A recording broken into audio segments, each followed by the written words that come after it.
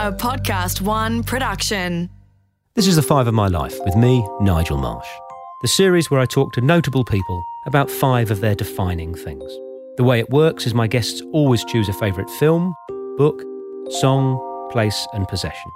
They tell me their choices in advance so I can research them, but they don't tell me why they've chosen them. That's the subject of our conversation. The reason I devised this series is I wanted to create a slightly different way to gain an insight into the real lives and thoughts of prominent people.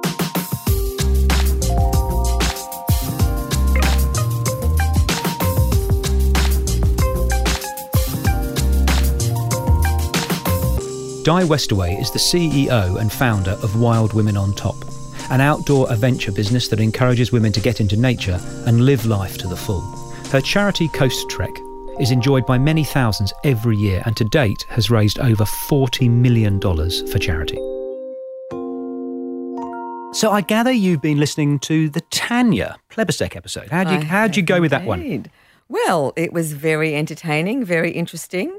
I love the fact that she had this whole bush thing, of course, being a hiker, the Royal National Park, the Watamola, jumping off that rock. I didn't do it with my child, but I did it with my children side by side, not in my arms. I think she's amazing, and it was great to kind of get a little bit of insight into her background and her family, and you can see why she's such an extraordinary, amazing woman. And you also were listening to Sarah Wilson yesterday as well, I gather? Sarah I found really fascinating. Sarah has been a Coast Trek ambassador, so we've had a little bit to do with her through that. And as you well know, she's a very keen hiker and has been hiking probably for longer than I have.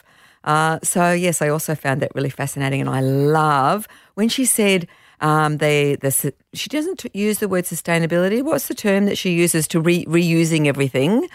Is like a game. I can relate to that because I sort of grew up in some similar circumstances to her. And I love the fact that you can reuse Glad wrap.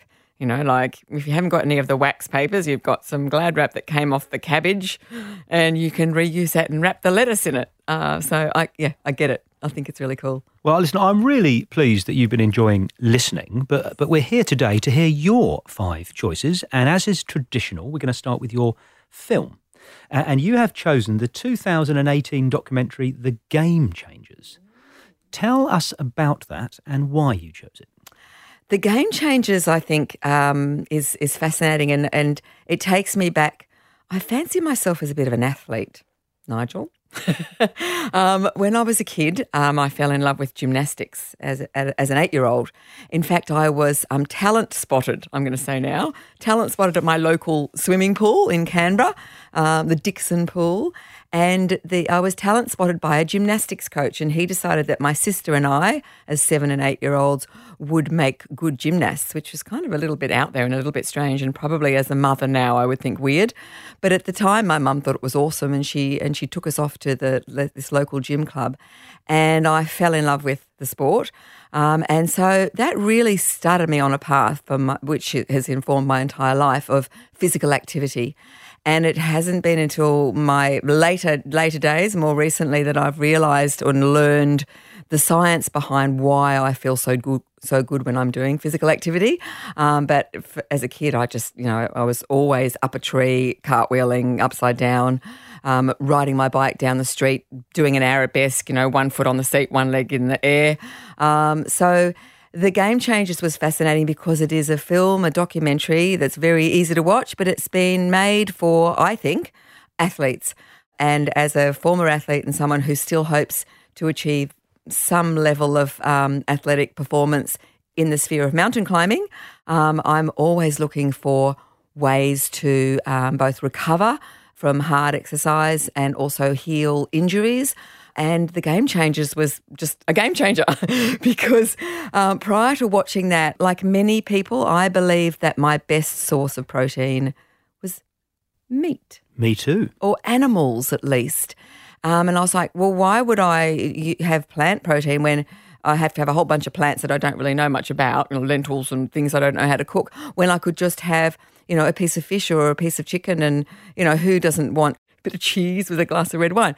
So I really had hung on to that and feel almost a little bit embarrassed now as a nutrition teacher that I thought that I was getting my best sort of source of protein being animal protein. So that was part of the game changer where I was like, wow, so I can get, not only will my body heal more quickly, not only can I push myself in an endurance sense, which mountaineers need to do, but also here's this wonderful source of really healthy, low inflammatory proteins that I need to learn about. So it was extraordinary. These were elite athletes who said, my level of performance went another level when I went to a plant-based diet.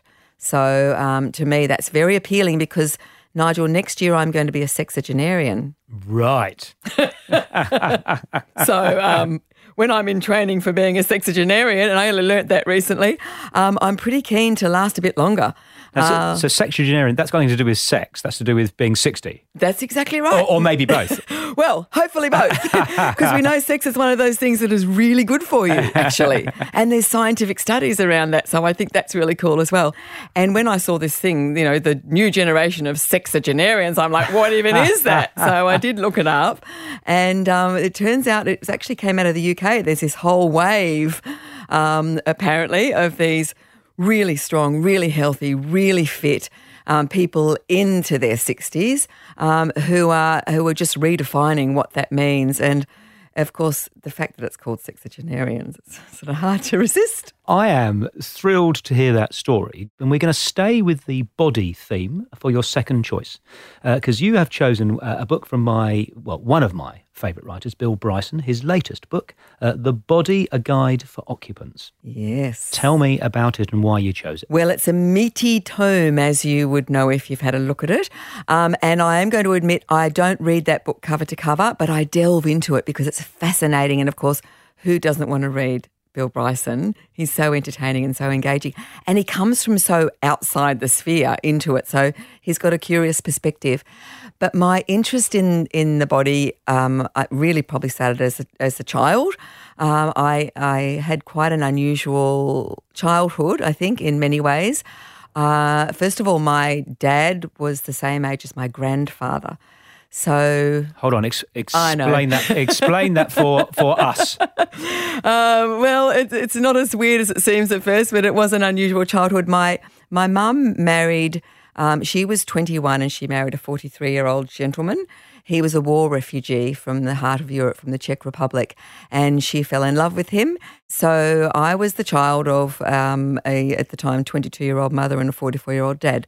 And that made a very unusual childhood, apart from the fact that I inherited the name Kneddelhans, which was I felt always a burden because no one could ever say it, or least of all spell it.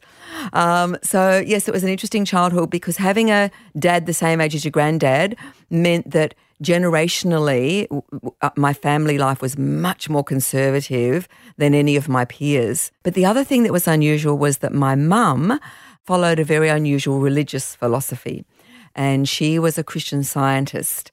So not to be confused with Scientology. I'm no expert in Scientology, but I did grow up in a very, I would say Christian Science is more than what most people would consider a religion. It wasn't just going to church on Sunday. It was something that my mum lived and breathed every day and shared with my sister and I, and we went to Sunday school. I had great difficulty sitting still.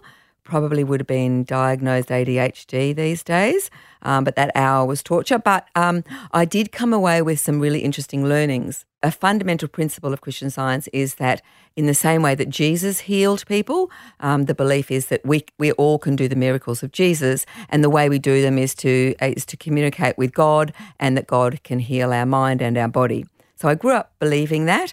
I now have a different slant on it, but I think there's a lot to be learned from letting Mother Nature take its course with healing your body. And we know, those of us who've done a little bit of looking into the science of the body, that placebo is now scientifically proven to be 30% of healing. If you believe you're going to be healed, you will. Wow, yeah. And the other interesting thing that I'm learning through my course in lifestyle medicine is that the human body is such a remarkable thing that, again, if you provided, Hippocrates famously said, the father of modern medicine, that if you give man the right food and the right exercise and the right rest, the body will heal itself. he also said that walking is man's best medicine.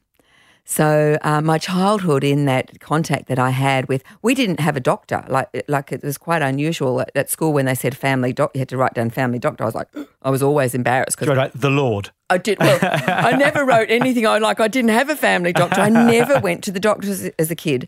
So that's very unusual for people. I never took any medication of any kind. And I look back on that now and I feel very grateful, because I very, very rarely, I don't want to say never, because if I say never then it might suddenly jinx myself, but I don't get sick. I have very, very high immunity, and I don't think that's just luck, and I don't think that's because I have less contact with bugs than other people.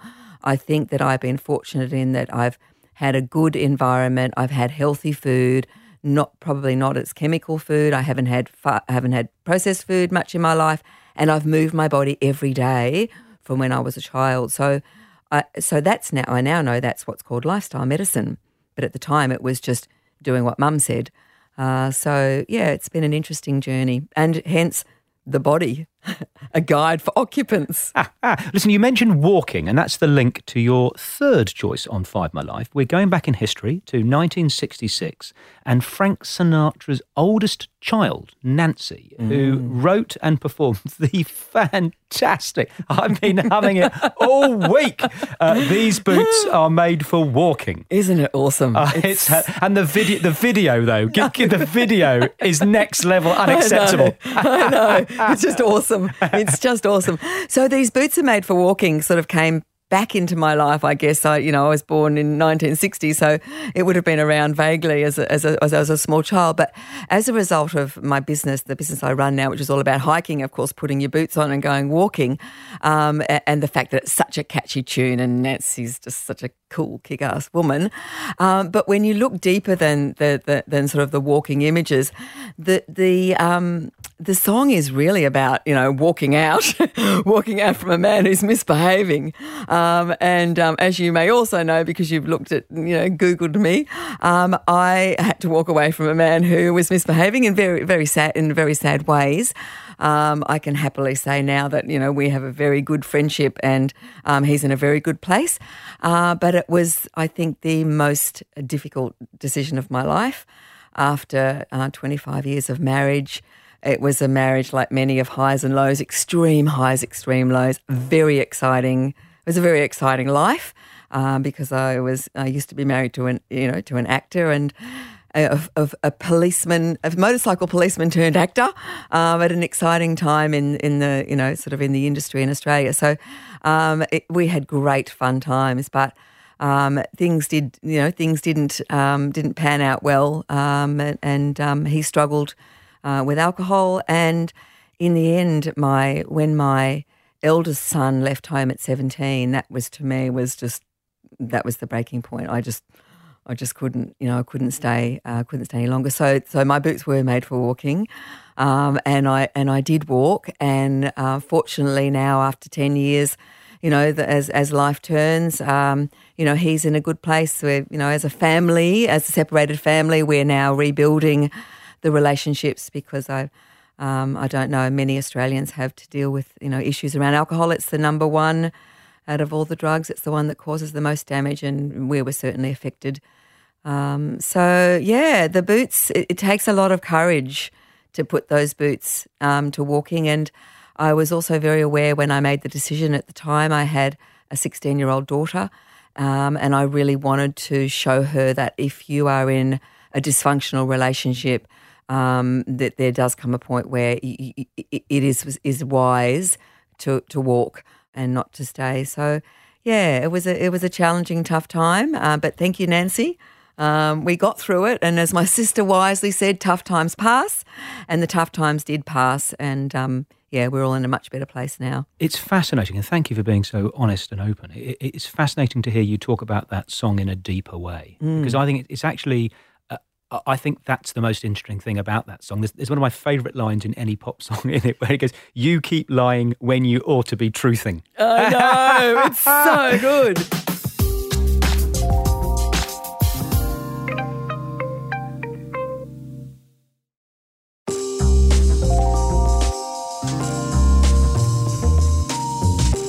What you do in your work, I think is genuinely inspirational because you back it up. So you inspire hundreds and hundreds and hundreds of women every year to get out in nature and to, live their life to the full. And I quite like to listen to you talking about female empowerment because if you look at my grandmother's life, she was the belonging of her husband. I mean, that's just because you were. I mean, you were fired if you got engaged. I mean, that the whole world was a different world. Yes. And if you've got 3 kids. If you've got kids and you're a mum and you're working, you can fall into a world where your options get less and less and less, and you might think that there's less and less and less in life for you, apart from the amazingly valuable job of being a mum. Yeah. So would you mind talking to that and how you inspire women to broaden their horizons? Well, when I was 16, I became the Australian gymnastics champion.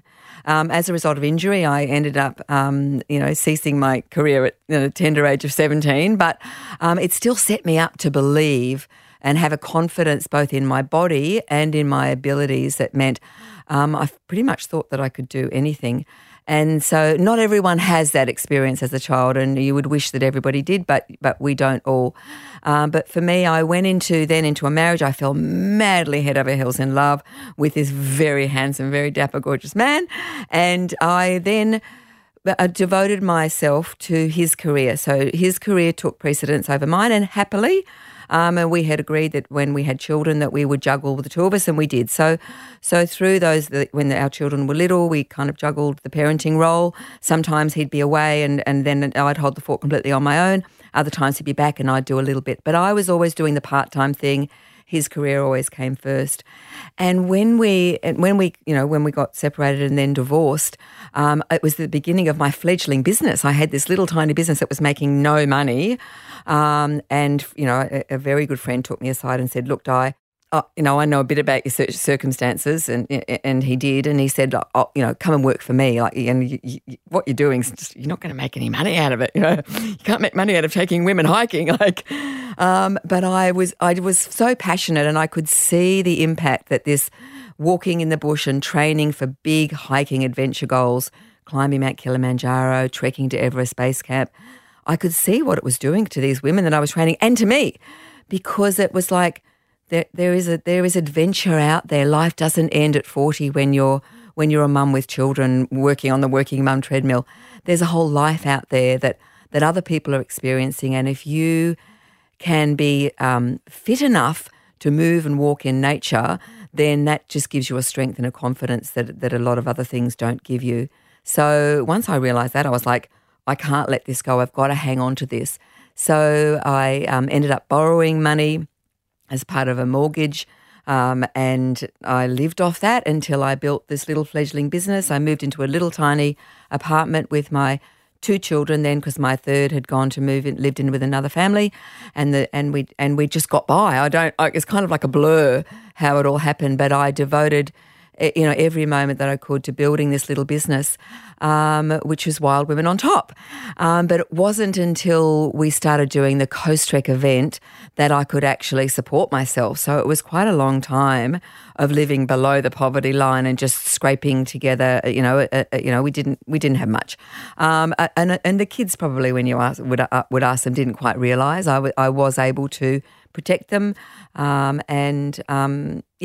we got through the tough times. But the journey of empowering women, once I realised the potential of that, there was no turning back. I just knew I had to keep pushing forward. So what I learnt was when you take yourself outside your comfort zone in a physical sense, which you do if you go into nature, magic happens. Like, you just learn amazing things about yourself. It builds your resilience. It builds your mental toughness. And in fact, it was a mountain climb in South America, failing to climb the highest mountain in the Southern Hemisphere, that actually gave me the confidence and the mental toughness that when I went through my marriage breakdown, I just had this ability. I knew I was going to get through it. I knew I wasn't going to die, and I'd been on a mountain thinking I might. And I just knew I just had to keep taking one step after another, just keep stepping forward and you will overcome the challenge.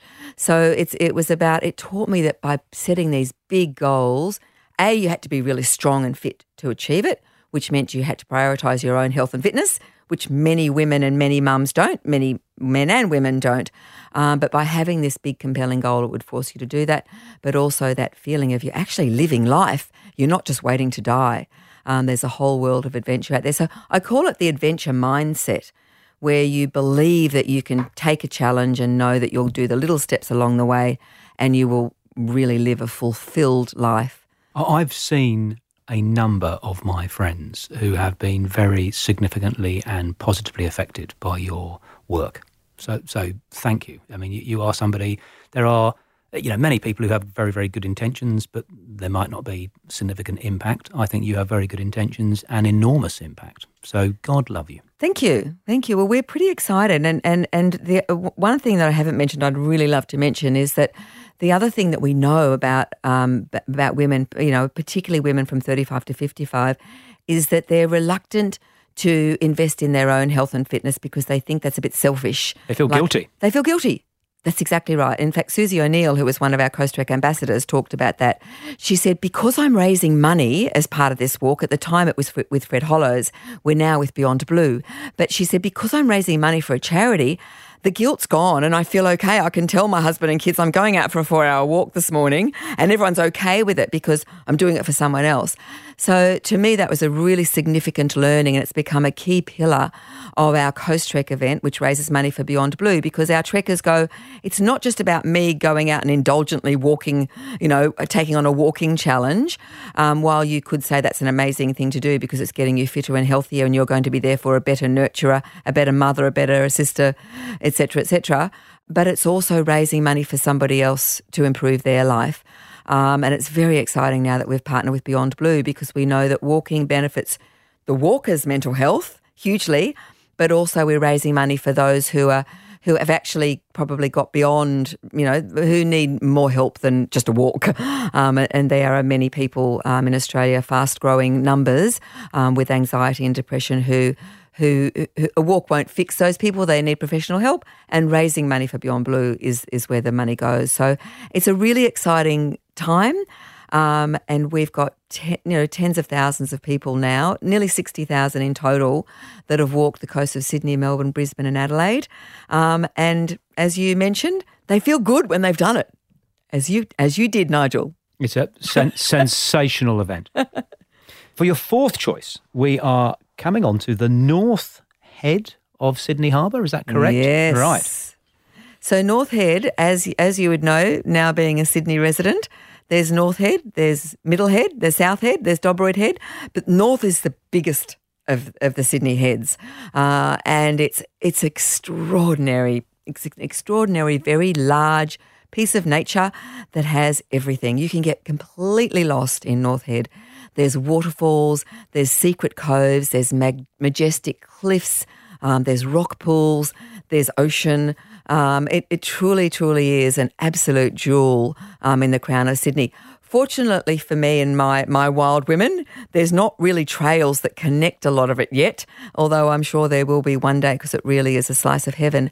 But North Head, I'm very privileged because I live quite near it, and I take my clients training there a lot. But North Head has got a special significance to me because in those challenging times when I was leaving my marriage and wondering whether I would ever find a happy place, I was very fortunate that I met a rock climber. And at the time I was training to be a mountaineer, so I had to do a little bit of rock climbing. And he said, look, if you ever want to do something really challenging, I'll take you to climb the Fear. And I was like, what's the Fear? Like, it sort of sounds a bit out there. We talk about, stepping outside of our comfort zone. But anyway, it turns out that the Fear, it's illegal now to climb the Fear, but the Fear is a rock climb that goes up from the southern tip of North Head. It goes up a very steep cliff and then it goes out over what we call an overhang and up and around. So it's it's known to be a challenging rock climb. and he was going to take me to climb the fear. And so we arranged for this particular day. It was a school day, and I can remember we went out there and I was thinking, oh dear, does a responsible mother climb the fear on a school day and not tell anyone where she's gone? But of course I did live to tell the tale. I remember as I was dangling on the side of this cliff with him above me putting these anchors in, and there was a little section that I wasn't quite tall enough to reach, and he put this little, called an aid, where I could sort of step into a stirrup to get up. And then surviving that and thinking, oh, wow, and thinking I've got my phone in my pocket. Like if there was to be an issue, I was going to be late for school pickup. I'd have to take a photo of where I was. So the fear, of course, was a metaphor for me then, overcoming the fear and doing this extraordinary climb. And then just knowing that my journey in life has been about not only overcoming a lot of my own fears, but helping others overcome fear. And on the other side is just an amazing learning and yeah. The fifth choice, your last choice, is your possession, and I've got a suspicion that you were wearing it this morning. I was. That one there. Okay, you have chosen a Kubra hat. Well, my Kubra is goes back to my cowgirl phase. So in my early married life, when I was married to a budding actor, we had a little phase and with someone who became very famous. He became a very famous movie star. And that person was a gentleman by the name of Russell Crowe. And Russell and my ex-husband did a show called The Rocky Horror Show together. And Russell and my ex became very good friends. And in fact, in Russell's bohemian stage, when we were living in Melbourne, in Camberwell, in our little tiny terrace, Russell lived on our dining room floor for about 3 months because he was homeless at the time, and something that he says actors need to go through. So we became good mates in that period. And it was at the period just after that he made the film The Silver Brumby. So he got into this whole horsey world. And so we kind of got into, not in this so deeply, but we got into this horsey world. My ex had been a rider, and we went out to the country, we went riding, we all had our Kubras, we learned to crack a whip and chew tobacco and do all of those things. So it was a very fond, fun time in the Kubra years. And when I started hiking with women, I started Wild Women on Top, the girls were kind of like, well, you can't wear an Kubra. Like, that's sort of not really hiking gear. That's cowgirl gear, not hiking gear. So I moved into the cap thing. And about 5 years ago, I was with my mum in Bowral in a little Kubra shop, and I was like, I think it's time to go back to the Kubra. I really like that look. So I bought myself an Kubra, and it's become now my bushwalking hiking thing. And I think it brings back beautiful memories of some fun times in the past, and also I think it's very practical because you get sun protection all around. Which is important. So I love that story. So dear old Rusty slept on your floor for 3 months. Dear old Rusty did. There are not many people that can say that. I know. Well, this may be the chance to reconnect, because I'm going to move to my sixth traditional question, which is, who would you like to hear on 5 of My Life next, and why? Well, I know you ask this question, and it's quite a hard one. It's harder than my 5, actually. But I think right now I'm fascinated with Julie Bishop. I just think she's a kick-ass woman. She's fit, healthy and awesome. And I'd love to hear a bit more about her story. Well, that is a great suggestion. And Di Westaway, I can't thank you enough for coming on and sharing your choices on 5 My Life. Thank you so much. Thank you for having me. The 5 of My Life was presented by me, Nigel Marsh. Created in collaboration with Podcast One Australia. Producer, Alex Mitchell. Sound production and theme music by Darcy Thompson and Matt Nicholish. For more episodes, search the 5 of My Life podcast. Go to podcastoneaustralia.com.au or download the Podcast One Australia app.